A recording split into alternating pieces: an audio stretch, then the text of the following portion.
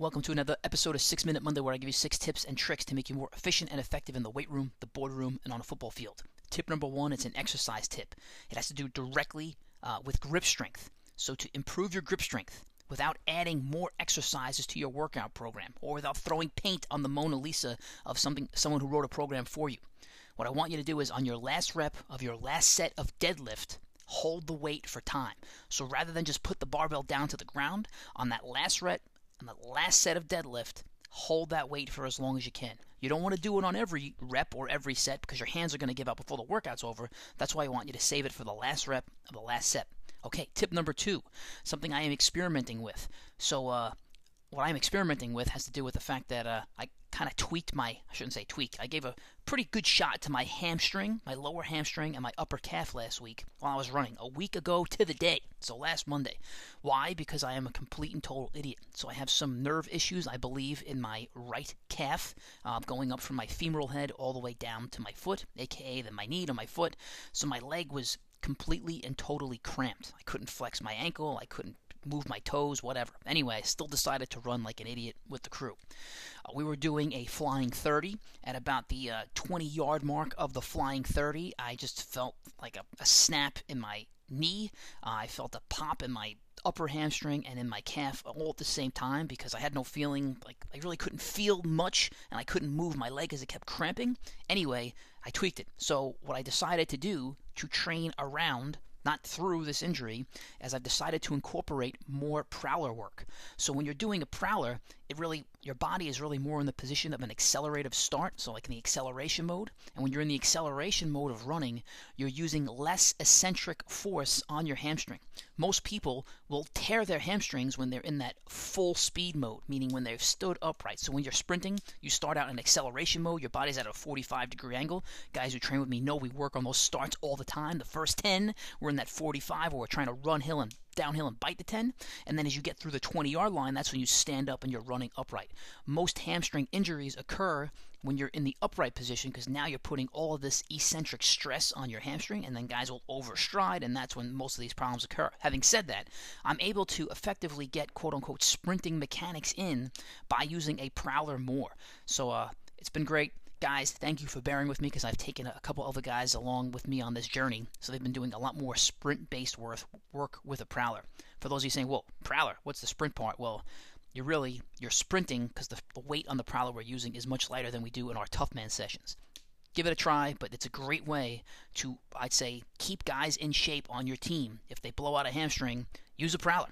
Okay, tip number 3, a quote that I've been thinking about. This comes from Mark Twain. He says, the 2 most important days of your life are the day you are born and the day you find out why.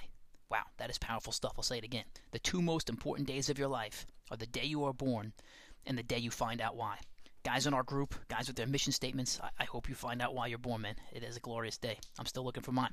Okay, tip number 4, a book that I'm reading that is moving me. It was gifted to me, or I borrowed it from the great Joe Sarno. It's called The Go Giver. So we've all heard the term go-getter. Well, this book is called The Go-Giver.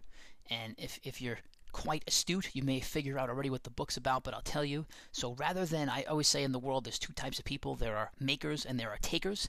This book is really about making and giving to others. You should make that your priority. And if you give to others, then a lot more is going to come back to you. You know, when somebody says, hey man, you have this great talent, you can make a steal off of that talent. No, the opposite perspective is, you have a great talent. What value can you bring to the world with this talent? And it was awesome to read the book because Joe gave me his personal copy.